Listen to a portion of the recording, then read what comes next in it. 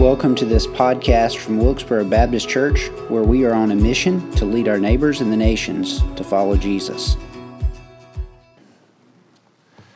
So when Pastor Chris asked me to preach, I was trying to figure out what to preach. We're in between studies. Like he said, he's starting a new one. So it's one of those, it's actually harder than it thinks trying to pick a passage that there's really no flow. He came out of one series and entered into another series, and I kept getting drawn back to this passage, probably because it's my favorite.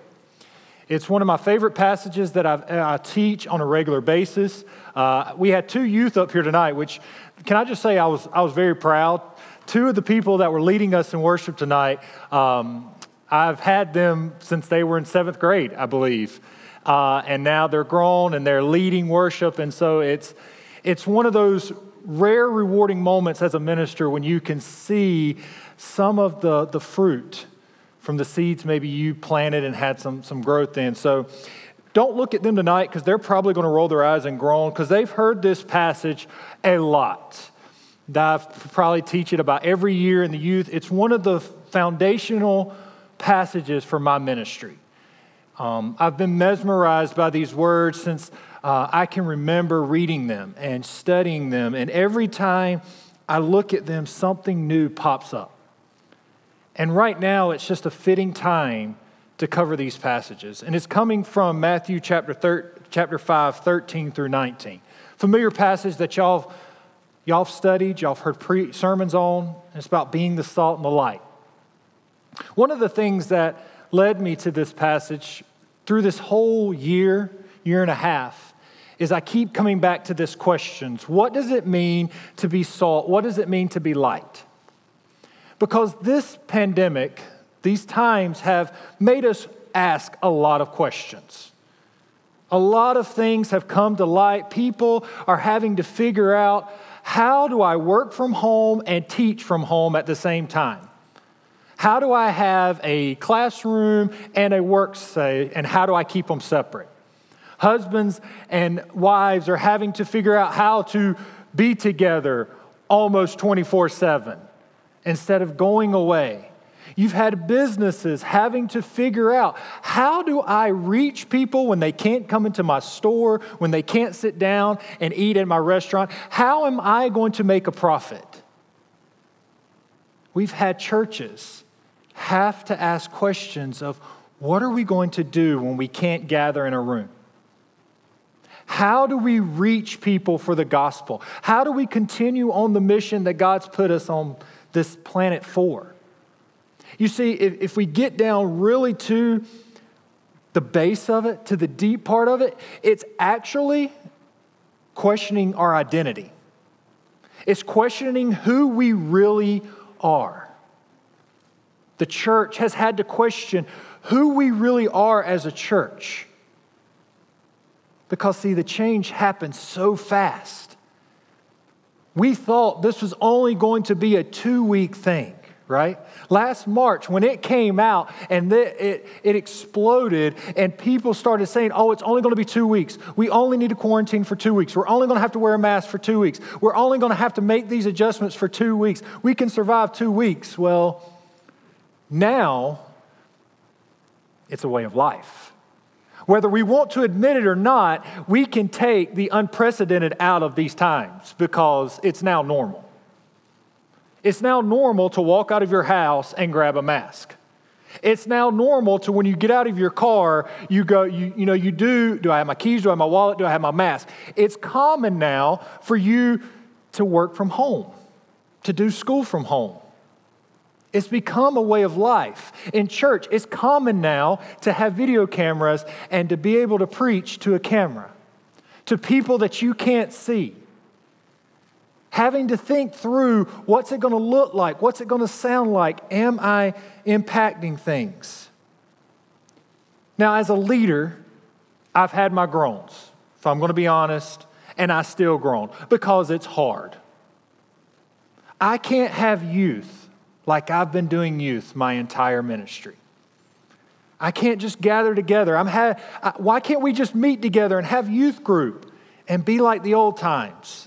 Why can't we have Sunday school? Why can't we meet together, have Bible study, and meet in a room and grow? Why can't we come and worship? Why can't we have to worry about serving? See, it's a way we've had to question who we are at the deepest level. One pastor in California who was commenting in an interview about the things going on in California and the restrictions that has been put on place in churches out there. And he said, most churches only have one purpose: worship. And if you take worship away, you've got nothing. Churches are in a hurry to get back to worship because that's all they've got. And at first you may read that and you may become a little offended. And you may go, man, that's not right. He shouldn't have said that. But if we think about it, if we get down deep, he's right. Even for me, it was questioning who I am as a minister and a leader of a congregation, of a church, of a group. Is that all I'm about, this one thing? You know, Wilkesboro Baptist, we adapted something along a couple of years ago when Pastor Chris came with our mission statement, where it's kind of a 4-part process where it's worship and learn and serve and replicate. And it's through those elements we can lead people to Jesus. We lead our neighbors and nations to follow Jesus by worshiping, by learning, by serving, and replicate. And the good thing is we did that, and as a church, we've had that process in place. But yet we still have to ask the question who we really are as a community of believers. And that's where I come to this passage, because all those things are important. But what are we to be deep down? And Jesus tells us to be deep down for the purpose of the church. The purpose of the gospel is to be salt and light. You see, Jesus came to this earth as a baby that we celebrated a couple of weeks ago. He came down for one purpose and one purpose alone, and it was to reunite humanity back to God. Because there was a big divide. Sin has separated us. Our own selfishness separates us from the glory of God, where we cannot endure His blessings. We cannot get His peace. And there were all the laws and rules, and we tried to get there, but we couldn't. It was only through Jesus coming down, sacrificing His life, living that perfect life, so that we can be reunited with Him. To have that relationship with God. That's the gospel. That's the good news, that it's not by our own merits. It's by the grace and love of God through faith and what Jesus is doing through Him. And that's what we're here for. So how do we do that? How do we continue sharing the gospel? And Jesus says it right here in Matthew 5:13 through 19. You are the salt of the earth. But if the salt has become tasteless, how can it be made salty again? It is no longer good for anything except to be thrown out and trampled underfoot by men. You are the light of the world. A city set on a hill cannot be hidden, nor does anyone light a lamp and put it under a basket, but on the lampstand, and it gives light to all who are in the house. Let your light shine before men in such a way that they may see your good works and glorify your Father who is in heaven. Do not think that I have came to abolish the law or the prophets. I did not come to abolish, but to fulfill. For truly I say to you, until heaven and earth pass away, not the smallest letter or stroke shall pass from the law until all is accomplished. Whoever then annuls one of the least of these commandments and teaches others to do the same shall be called least in the kingdom of heaven. But whoever keeps and teaches them, he shall be called great in the kingdom of heaven. You see, let's start with that first word we see, you. Who's he talking to here? He's talking to you, the listener. The listener that was on that hillside that day who was hopeless, who was confused, who did not know what was going on. All they knew was a group was coming in and changing their lifestyle, changing the way it's always been, changing their traditions, and they were having to become accustomed to all these different things. That's the you. The you that were weak, that were meek, that were mourning. That's who he's talking to. He spends the first couple of verses describing this group of people as the ones that can inherit the kingdom of God. And they were not the most visible. They were not the loudest. They were the ordinary people. that had gathered together trying to figure out who they were. You see, most of them would have probably come from a Jewish background. They would have come from Israel or the Israelite descendants, and they would have been taught Deuteronomy 7:6, which says, "For you are a holy people of the Lord your God. The Lord your God has chosen you to be a people for his own possession out of all the peoples who are on the face of the earth." But they sure did not feel like they were special. At any moment, a Roman soldier could come and take anything they wanted from them. They could create taxes so much that they could take away their house in an instant. But they were the people of God. They were the special ones of God. They were the ones that were supposed to have all these blessings, but yet they were the meek and the mild. They didn't have a voice. They couldn't change things. They just had to adapt. More questions came than answers. They were ordinary people. Dallas Willard, in his book, he wrote, in his book, Divine Conspiracy, he says, Jesus' proclamation raised ordinary people with no human qualifications into the divine fellowship by faith in Jesus. He took ordinary people and lifted them up. I mean, here's a random teacher, random rabbi. They were a dime a dozen back then. He stands up on a hillside and he starts preaching, and the people stop and listen because he's blessed. Blessed are those who are poor in spirit, for they will inherit the kingdom of God. The poor in spirit. That's the you.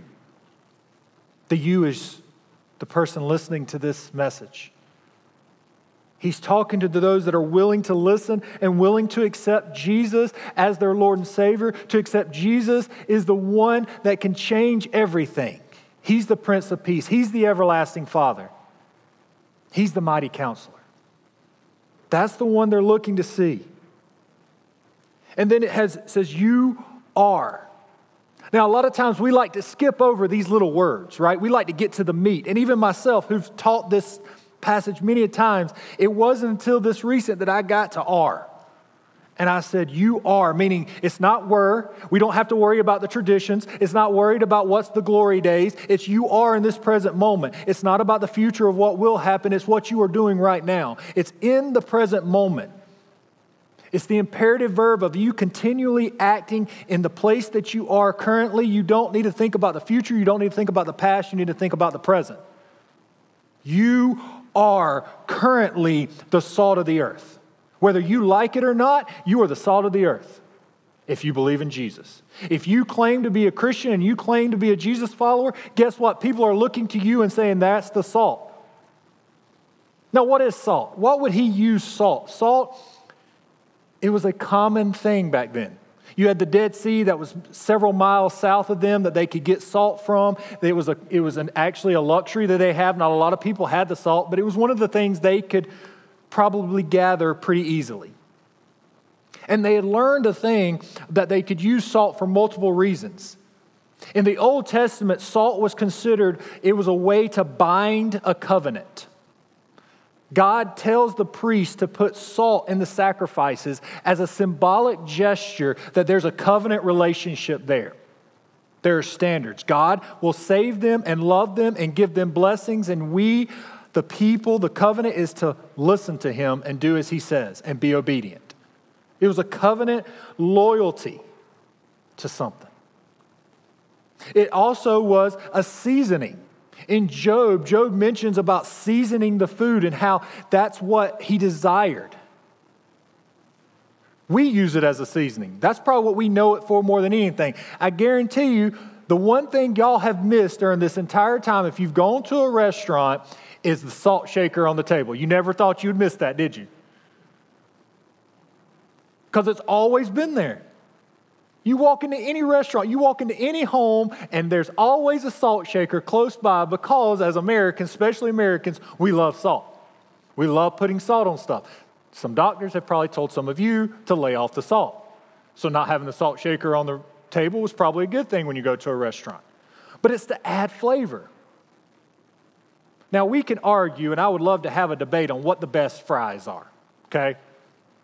But I'm not going to go there. I'm going to let you figure out what your best fry is. So think about the best French fry you've ever had. Okay?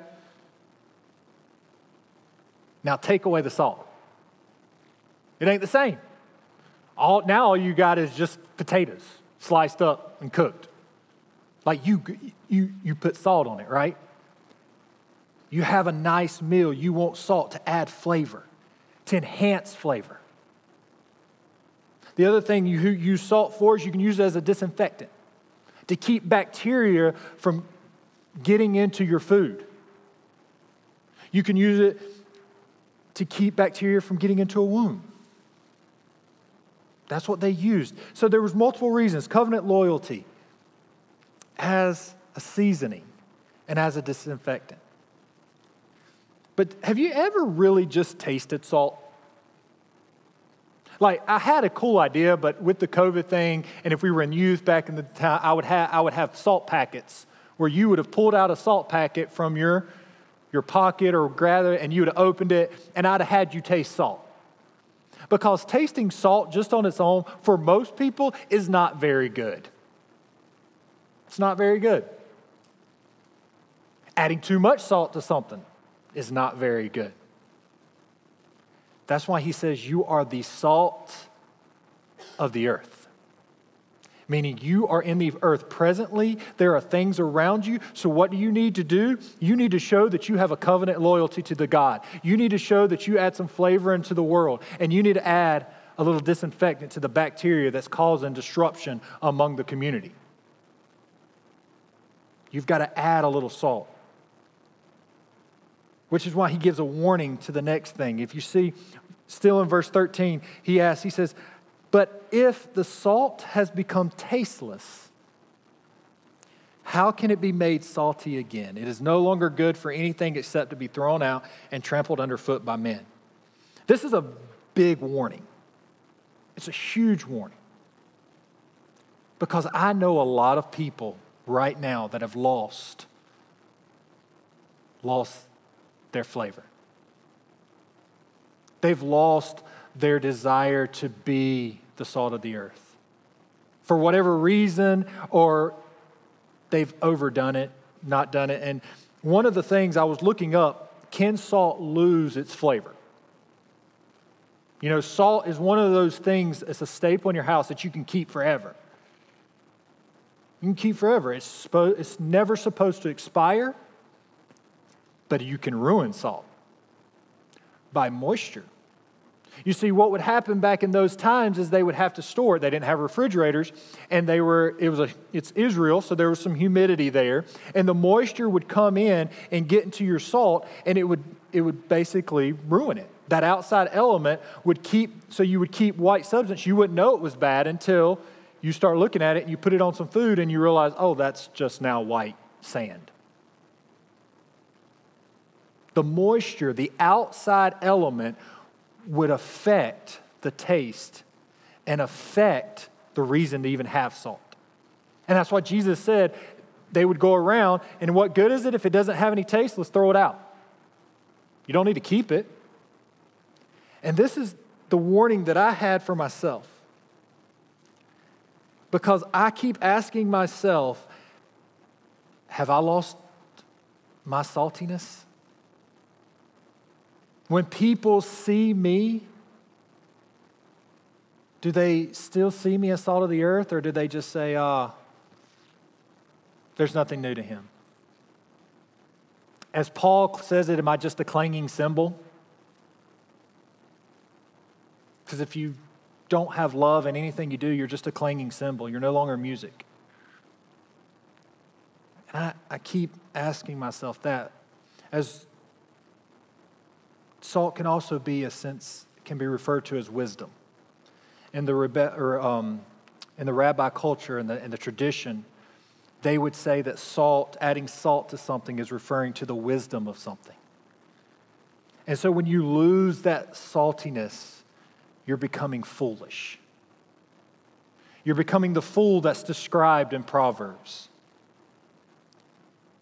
And so losing your saltiness means losing your identity that distinguishes you from the foolish world. like I said, we are questioning the identity of who we are. Because the world around us is foolish. I think we can all agree on that. If you can't agree on that there is foolishness in the world, then please call me. I want to have a conversation. Because the world is broken. I'm not saying it's broken more than it's ever been, but it's broken. At least you can see how fast the world breaks through all of our media channels, but it's broken. There's some foolishness happening around the world, and the question is, are you part of the foolishness, or are you the salt of the earth? Have you created wisdom to separate you from that? That's what Jesus is referring to here. He's saying, do you have the wisdom to separate yourself from everybody else? Now, you're saying, how do I keep from losing that taste? You got to make Jesus the eternal staple in your life. You turn to him. You know something Jesus never really did? He never pointed fingers at anybody. When he would get questioned, he would answer back in a question. He didn't point people. He didn't say it's Pilate's fault that I went to the cross. It wasn't the Pharisees that led me there. It was God's will that led me there, and it led him to giving the love and grace that we need to bind that relationship again. You see, to keep being salty and having that being the salt of the earth is not finger pointing, it's repenting.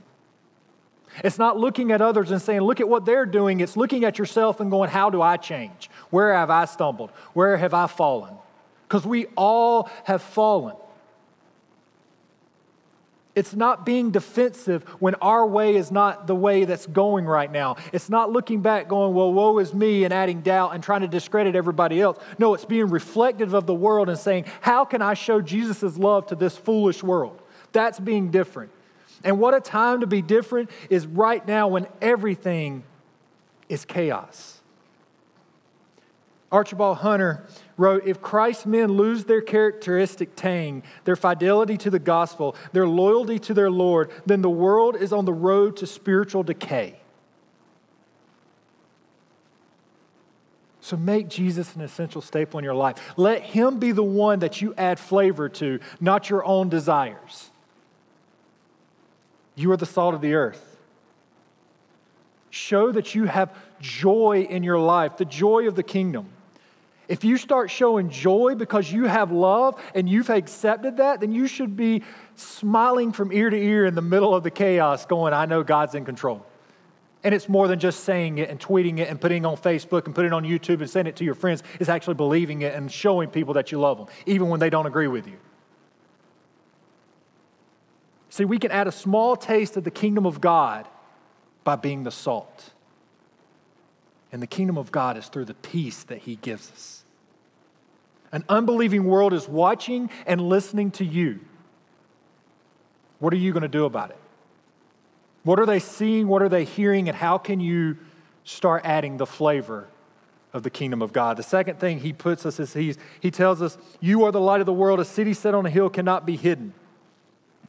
Nor does anyone light a lamp and put it under a basket, but on the lampstand, and gives light to all who are in the house. He uses this theme of light. In Genesis chapter 1, it says God is light. So we need to be God's light to all those around us. God is light. The source of light comes from God. You cannot have light unless you have God. But light penetrates darkness.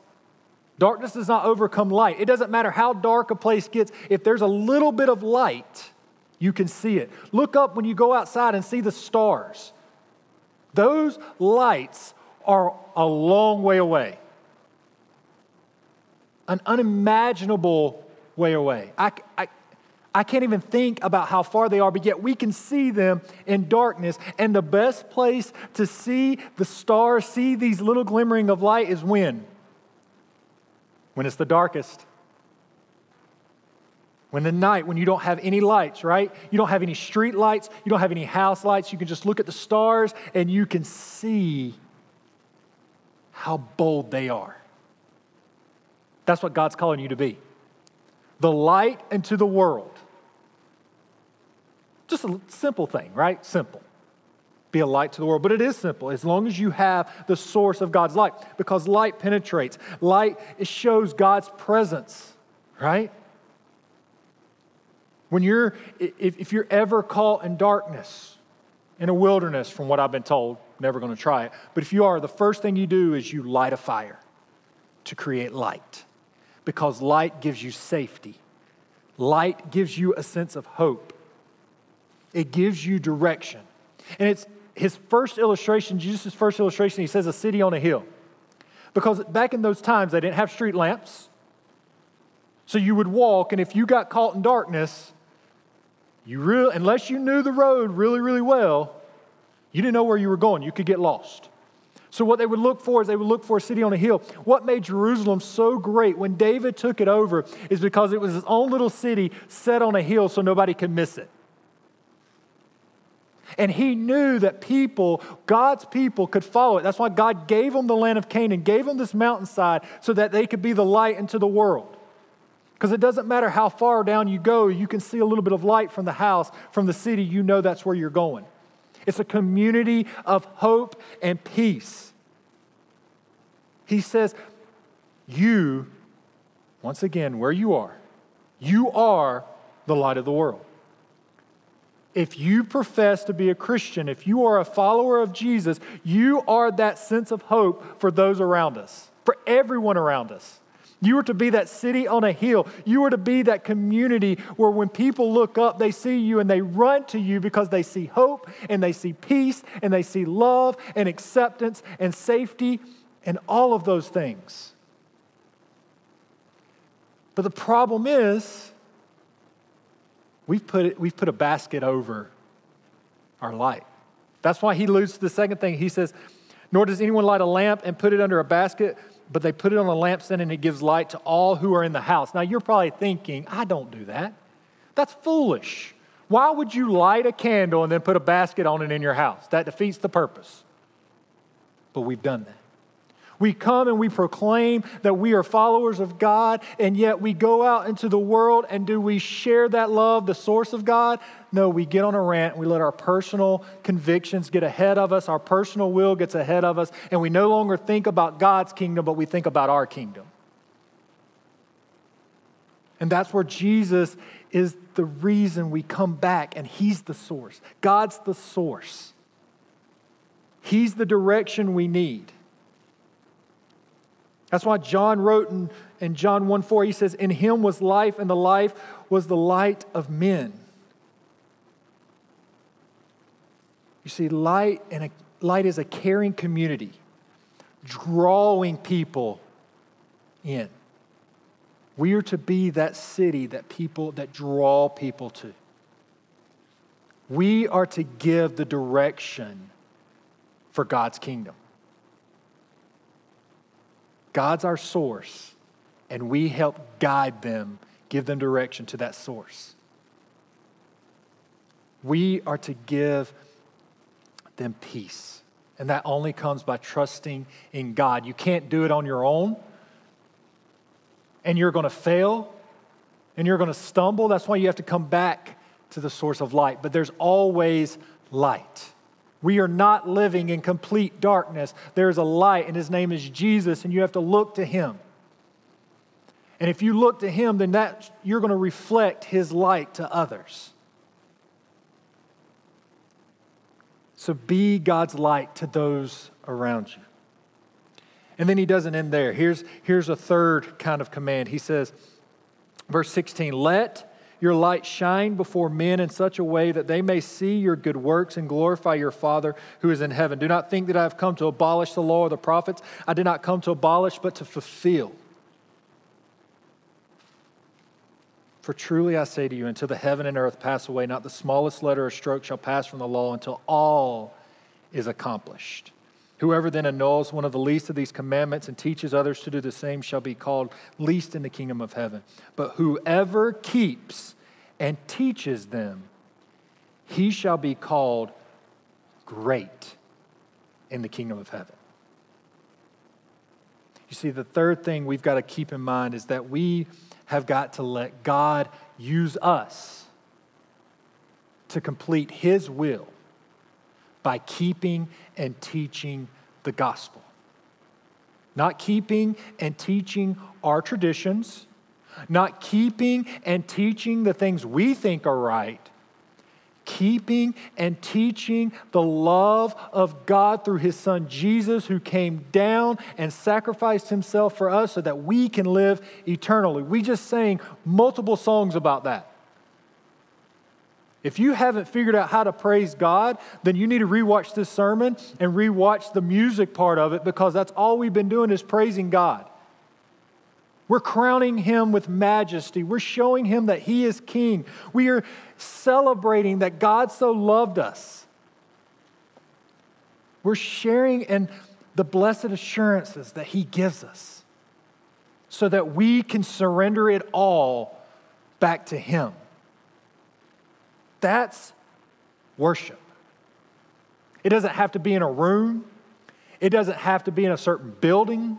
It can be wherever you take it.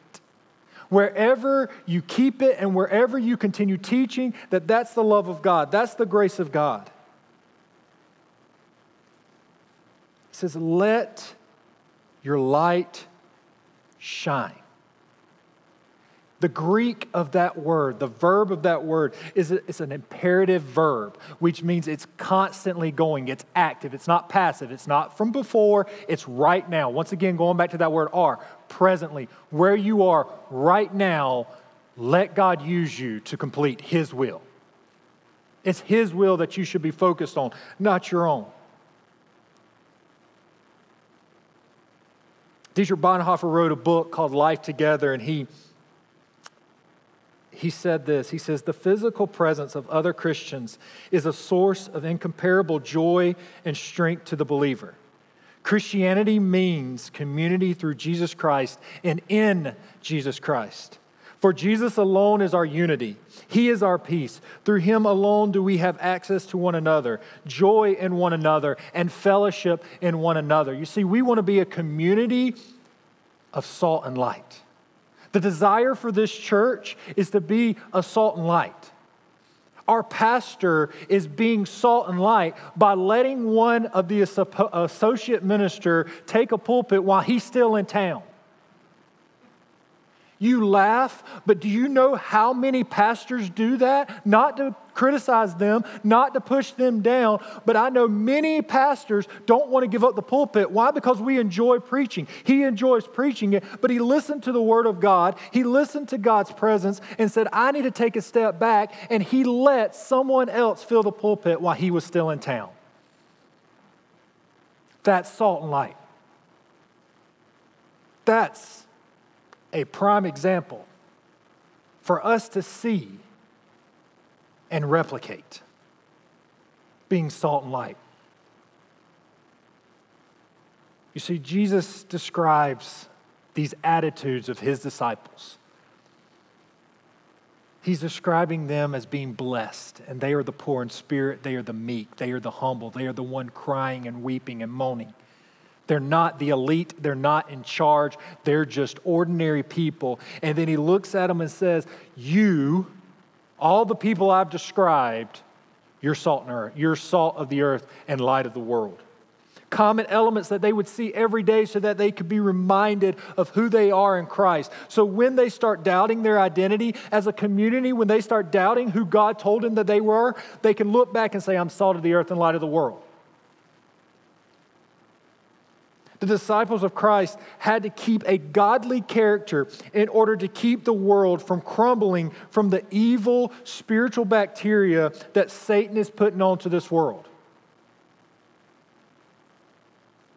In order for the world to keep from decaying, Christians must sprinkle Christ's healings to keep Satan from getting his germs onto the world.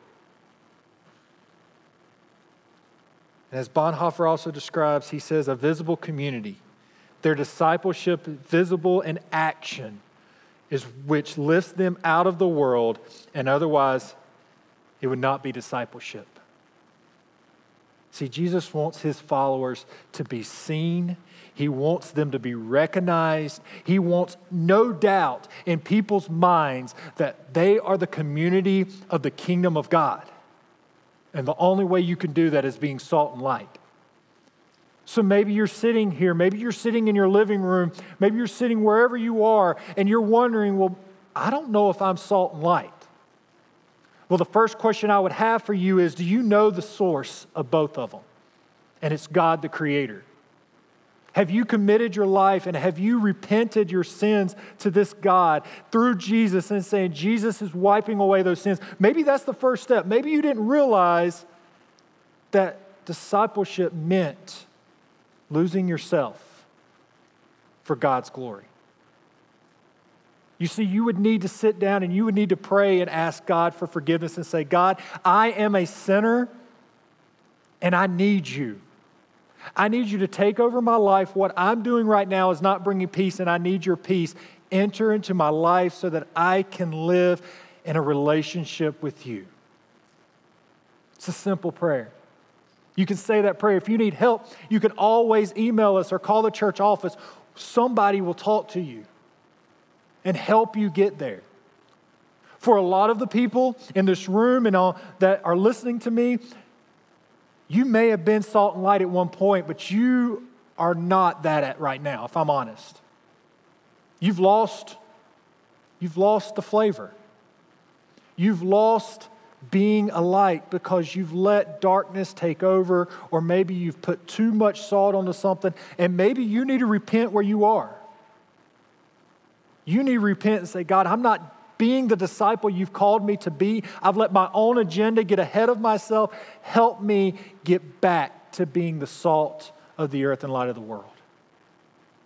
Or maybe it's just us. You've been doing a great job, but you just need to continue and you need the encouragement. And I'm here to tell you that if you are the salt and you are the light and you're showing the gospel to those around us, continue. We need it more than ever.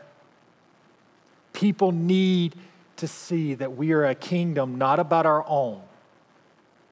We are a kingdom of God, the kingdom of heaven. We are what God created at the very beginning, and we can only do that through His Son. So as we close this time,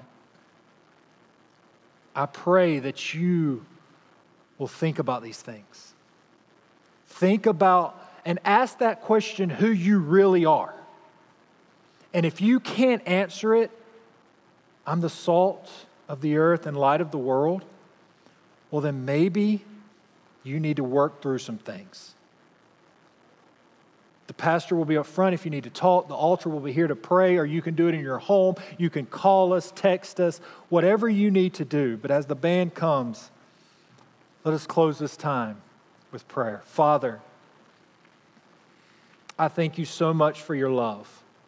I thank you so much for your grace, because it's through those things we can have hope.